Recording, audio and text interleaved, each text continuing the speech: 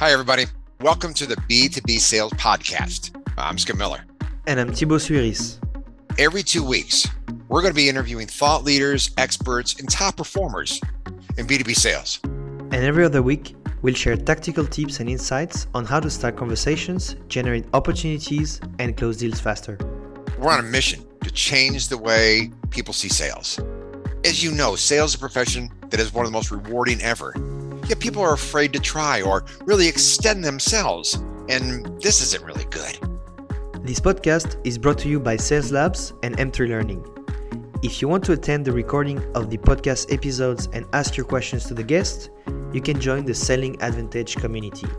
It's a $25 a month subscription where you'll get access to a community of B2B salespeople, exclusive events, and tactical resources to help you close bigger deals faster. Join today and get 1 month for free at www.sellingadvantage.io/TSC. So get ready for your dose of sales wisdom, tools, and tactics, and enjoy the show. Born in Switzerland, in Geneva, from parents who are French, in my origins from south of France. And basically, I've been in sales since I'm 15 years old. So I started selling airplane cleaning services when I was small, little. So basically, I wanted to do my pilot license, but my parents were against paying for that because they said you have to have a proper education, go to university and not become a pilot. And I didn't want to become a pilot, by the way. I wanted to just fly small planes. So my grandfather told me at the time, instead of trying to raise money from your family, why don't you go and, wash airplanes and just just get into the world, get paid for that. And that's exactly what I did. And I started selling airplane cleaning services to airplane owners in Switzerland in the local airfield. And so that was kind of my formal introduction to sales. Then I managed to do my pilot license, but I went to university in Canada and in Montreal. And then I actually co-founded the company called Buddy Pilots, which failed. That there was selling too, but he basically failed in there. And let's say my real education in B2B tech sales has been since 2015 for a company called Applause, where I grew the French market from 0 to 2.5 million of recurring revenue in around 2.5 years. And that's what I've done. Then I left for another company. And then I just started being annoyed and just tired of making others rich. So I created my own company, Sales Labs, and now I'm training and coaching tech sales people to book more meetings. Nice, cool, super interesting background. I guess just going all the way back then, how a 15-year-old selling, services to airlines, how were you doing that? From cold, what were you doing? I guess you didn't have any B2B experience, any sales experience. What were you doing? What were you trying out? So I wasn't selling to airlines because that would have been, I think, impossible just in terms of employing someone who's not declared underage and everything. So I went to local owners, and then I was just I printed some small business cards that I put into the door of the planes in the hangar because I had access to that. And some people called me, and then some people just saw me, and I would say, hey, I was just cold approaching them. And I was talking with them, and I say, your airplane is pretty dirty, by the way. How often are you cleaning it? So I was doing some kind of discovery, and often they were like, I don't clean it. There's no service around here, or it's too expensive. I say, I can do it for $20 an hour. And so that's how I did it. And I watched some owners gave me the keys of the airplane, and they gave me the responsibility to clean something that is worth sometimes. There was one that is worth, I think, 3.5 million Swiss francs. And I was just 15 years old cleaning that. So that was pretty cool. Yeah. Yeah. I've heard of people I washed cars when I was 12, 13 years old. I washed cars. That's the thing, paper rounds washing cars. I've never heard of anyone washing planes. That's super cool. Yeah, that was really nice. And then to talk through your BDR journey, your sales journey. So you said there, you were Applause. You started, the French market there. How did you kind of feel about the B2B market? What did you learn there? What did you get right at the beginning? What did you get wrong? It'd be interesting to hear your thoughts on that. So that was a really important experience for me. I kind of went without kind of experience in B2B sales or tech sales. So I didn't really know how to prospect or anything. So I arrived there and it was a purely outbound driven company. No marketing. I'm pretty sure they still have no marketing campaign that actually work. And in French, on top of that, was very complicated. The product crowd testing is it's kind of like a hard product to sell because it's first punctual, so people don't really need that all the time. There's a specific set of companies that actually have a need for that. So it was really tough and it was really about educating the market. So really early on, what I learned is that if you have like the first thing you have to do when you start a job as an SDR is to find what's your cruising altitude, I call that. So what's the level of activity you need to put every day to reach a certain amount of replies. And then basically I was just taking my targets. So I was a full cycle AE. So I had like a quota target and then I was dividing it by the average deal size. And then I was finding out how many touch points or people need to add it to sequence. And very quickly, I realized, and this kind of like reinforced all the time, that if I was very, let's say, regular and really focused on every day on executing and prospecting, I was able to actually reach my targets. So it was around 20, 25 new prospects per day in my sequence. And then if I was able to do that, I was having enough conversations. And so it was 2015. So it was easy just by emails. I was sending 5 emails and that worked really well. Yeah, nice. I like that. I've never had the cruising altitude, but like, the concept of working backwards from, okay, my quota is whatever, like $1 million, $500,000. How many meetings do I need? And you'd gone all the way down to working out the number of net new prospects per day. Yeah, and so you exactly. And then, like you mentioned there, 2015, emails were working. They had a much better response rate. Were you using sequencing in 2015 or was it just individual emails? So there's something I never explained that. I don't understand why, but basically I tried 2 things. I tried to, we had a tool called ThoughtUp, which has been bought, I think, by Salesforce or whatever. It was just a sequencing tool. And I put like my templates and there was like a first email with 1 element of personalization and then like 4 emails that were exactly the same.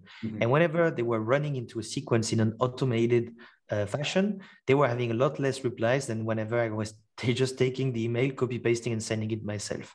So I've actually really liked I used the automation to actually give myself some tasks. So every day I was able to go and find a list of follow-ups I need to add. So it makes prospecting very simple. You have a list of follow-ups, you have 25 new prospects to find and contact, then you're done basically. Yeah. So I was using this, and that's what I always advise people on doing is having this automation to actually give you some to-dos or task and just go through your list. And when the list is over, you're done basically. Yeah, it's having that structure. I think it's, it's easy to get overwhelmed with, I need to do more prospecting, I need to make more calls. But actually, I think like going back to this cruising altitude, you should know kind of how many calls, how many emails you send, how many follow-ups. And as long as you stick to that structure, you'll typically get the results, right? Exactly. Yeah. And you touch on it there as well. One thing that would be good to understand is personalization. How do you feel, the best salespeople are personalizing? What types of personalization are helpful, are good, that get results today? So that's a very hot topic, as you know. For me, I think there's 2 things that matter when you're prospecting is relevance and creativity. So first of all, you need to actually be creative. So in the way the media you use, so people actually use that. I'm thinking about video prospecting, LinkedIn voice notes and stuff that are different from what we typically receive. So the first thing is getting your message read or seen or heard. And once you have that, it's really about personalization. And for that, I like to use triggers. So triggers are based on like what I call digital footprint in most of the case. So it's an element you can use that shows the prospect has a problem, a potential problem you can solve, or has an interest in talking to you.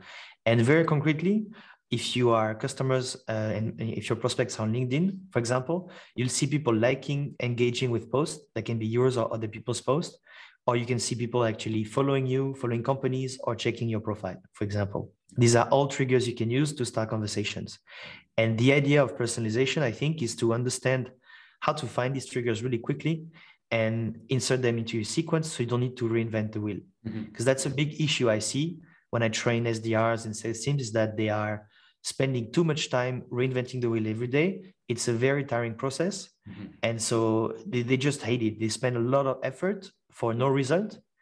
And one thing we tend to forget is that no matter how good you are at prospecting, there's going to be almost never the case where more than half of the people you contact will reply. Mm-hmm. So in any case, if you're very successful, you're going to get maybe 40% extremely successful, but in most cases, people will not reply. So you have to keep that in mind and be able to add this personalization, knowing that. Yeah, no, that's a good point. Like that argument of, I've seen this with salespeople. They can spend half a day writing the best sequence or the best personalization, but ultimately that person has never responded to an email in their entire lives. They probably will never respond to an email. So it's getting, I think what you said, looking at that digital footprint, looking to see what triggers you can potentially use. You mentioned a few there. So things like activity posts, have they shared or liked any activity?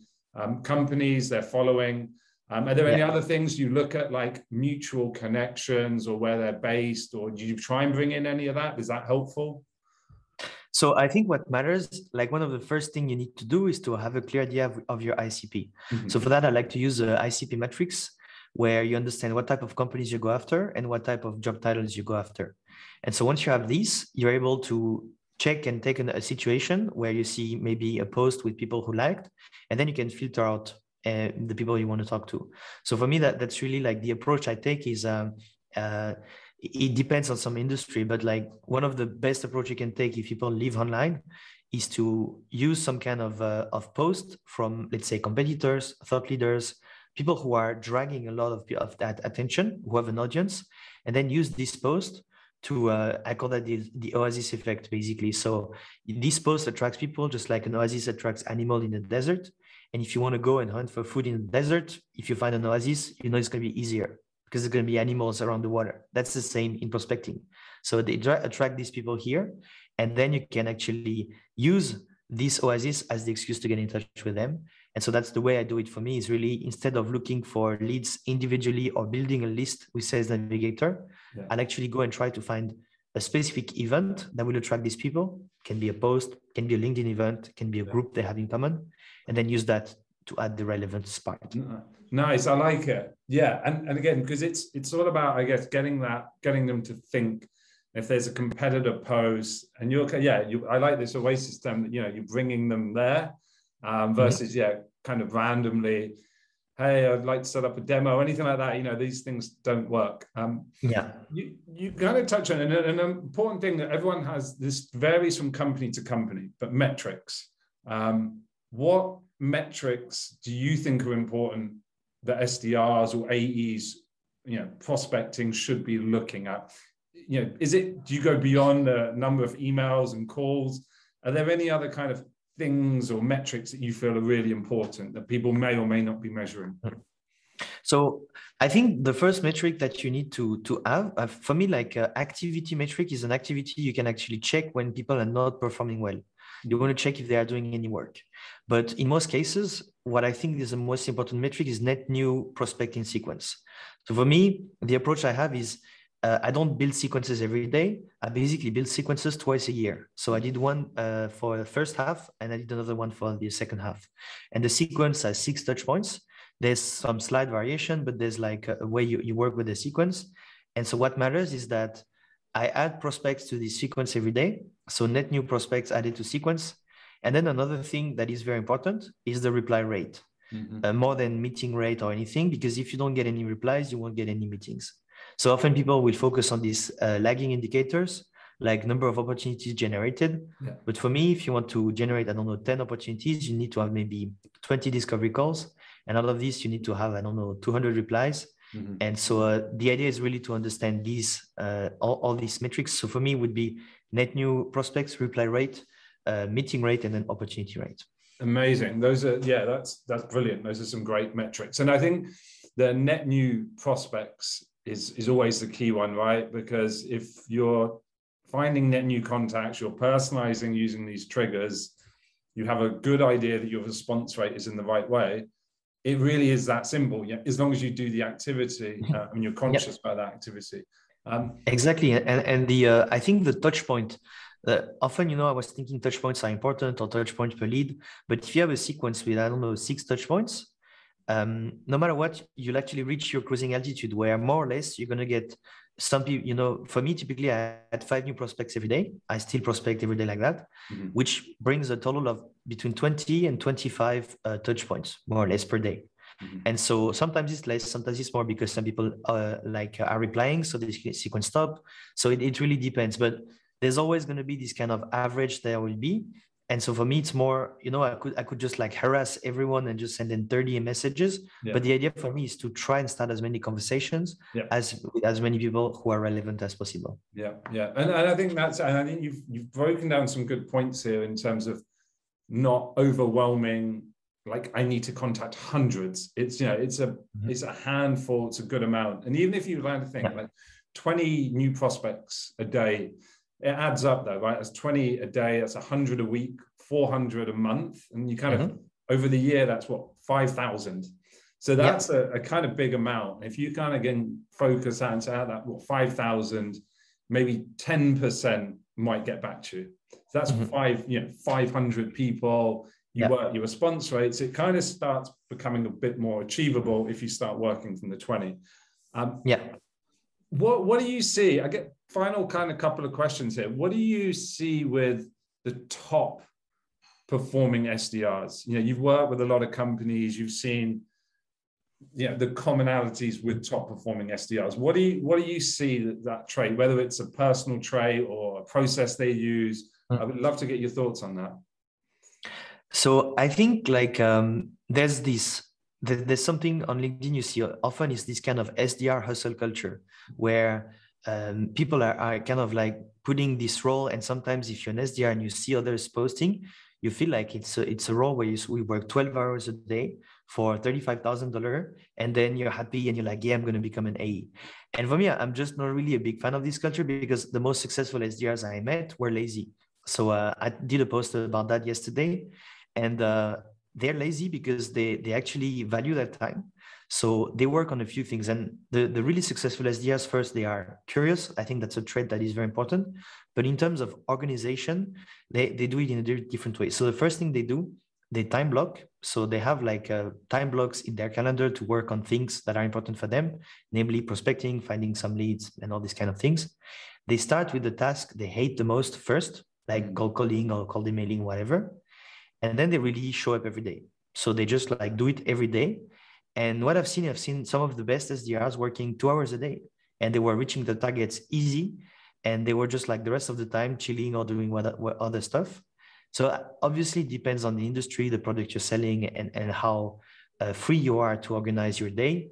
But it's really time blocking, having this first, the worst the activity you hate the first, and then really executing every day. Yeah, I love it. Yeah, so it's that kind of discipline and structure. So it's like, okay, I'm going to block out between 9 and 11 a.m. every single day.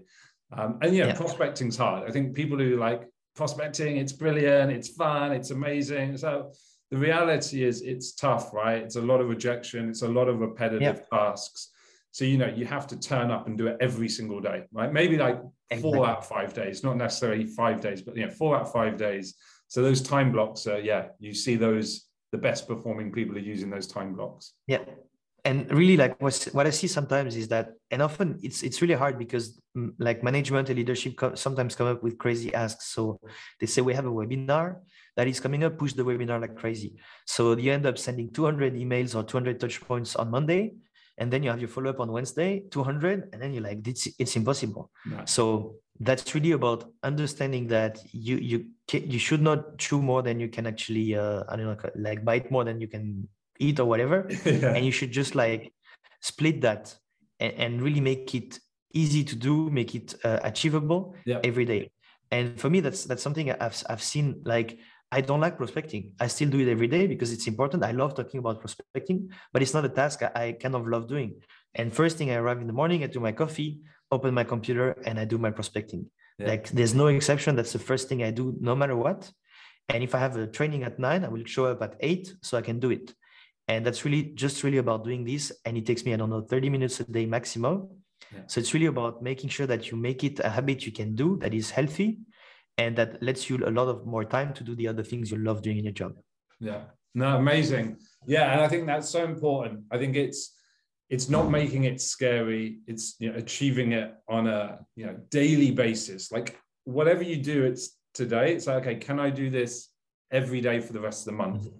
Or is this something I'm just going to go crazy on for one day? And you've touched on the habits of highly, you know, successful SDR salespeople, and you kind of touched on it there, I guess, with the lower performing SDRs. Mm-hmm. Do you think they are that kind of random prospecting, high activity, not really thinking about what they're doing? Is it almost the opposite to what you said the successful people are doing? Yeah, I mean, you have different traits, but sometimes people who are, like not really organized, going to have a bit of a harder time. Also, people who are really attached to the outcome are going to have a tough time. So for me, I learned very quickly to be completely detached of it. When I prospect, I have zero emotional kind of like attachment to whoever I prospect. I remember when I was working at Applause, we had an SDR who was coming and say, "Hey, I booked a meeting with this company," and I was great. I mean, if I do the discovery call, I'll start being excited. But if it's Coca-Cola or whatever, I don't care. Maybe they don't have a need, or so really learning to get these things. So they are very attached to the outcome. And also they just like, one thing I found is they have an understanding of how people buy that is very wrong. So typically what the problem we see is that in let's say business education, or when we start in the corporate world, we feel like we have to use a bunch of jargon and kind of like weird buzzwords, and we forget that the other person, if they're CTO of a big company or whatever, they're still human, and they still often have humor, and so they buy as humans, not as companies. So we use all, they tend to use these very complicated words, and that's one of the favorite thing I love doing in training is I get them and I just say, what are you meaning? Like, what do you mean by 360 learning platform? And they don't even know what they mean. Yeah. So it's really like making it simpler. And often that's the traits we see in people who are failing. Yeah, I think I've always used the description like, can you describe this to your grandmother? Would she understand? Or your grandfather, if you're explaining this to them about what your technology does or how it helps customers. And I think once you break it down to that level, it becomes a lot easier. Exactly.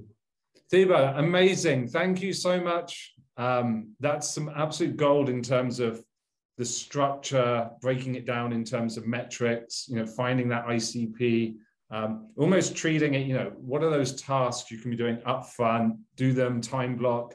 I think there's some really important takings from this that I think people are really going to enjoy listening to. So really appreciate that. Thank you. Thanks for listening to that episode. If you like what you hear and you want to explore more, I invite you to join the Selling Advantage community. It's a paid community we're running with Skip Miller, where you're going to get access to a content library with training, checklist, and exclusive resources. You'll also get access to our experimentation swipe file and a Discord group with 150 tech sales people. We also have online events where we invite special guests, a regular Ask Us Anything, and our content is focused on sales for North America and EMEA. If you want to check it out, go to sellingadvantage.io or click on the link in the show notes and you'll be able to sign up.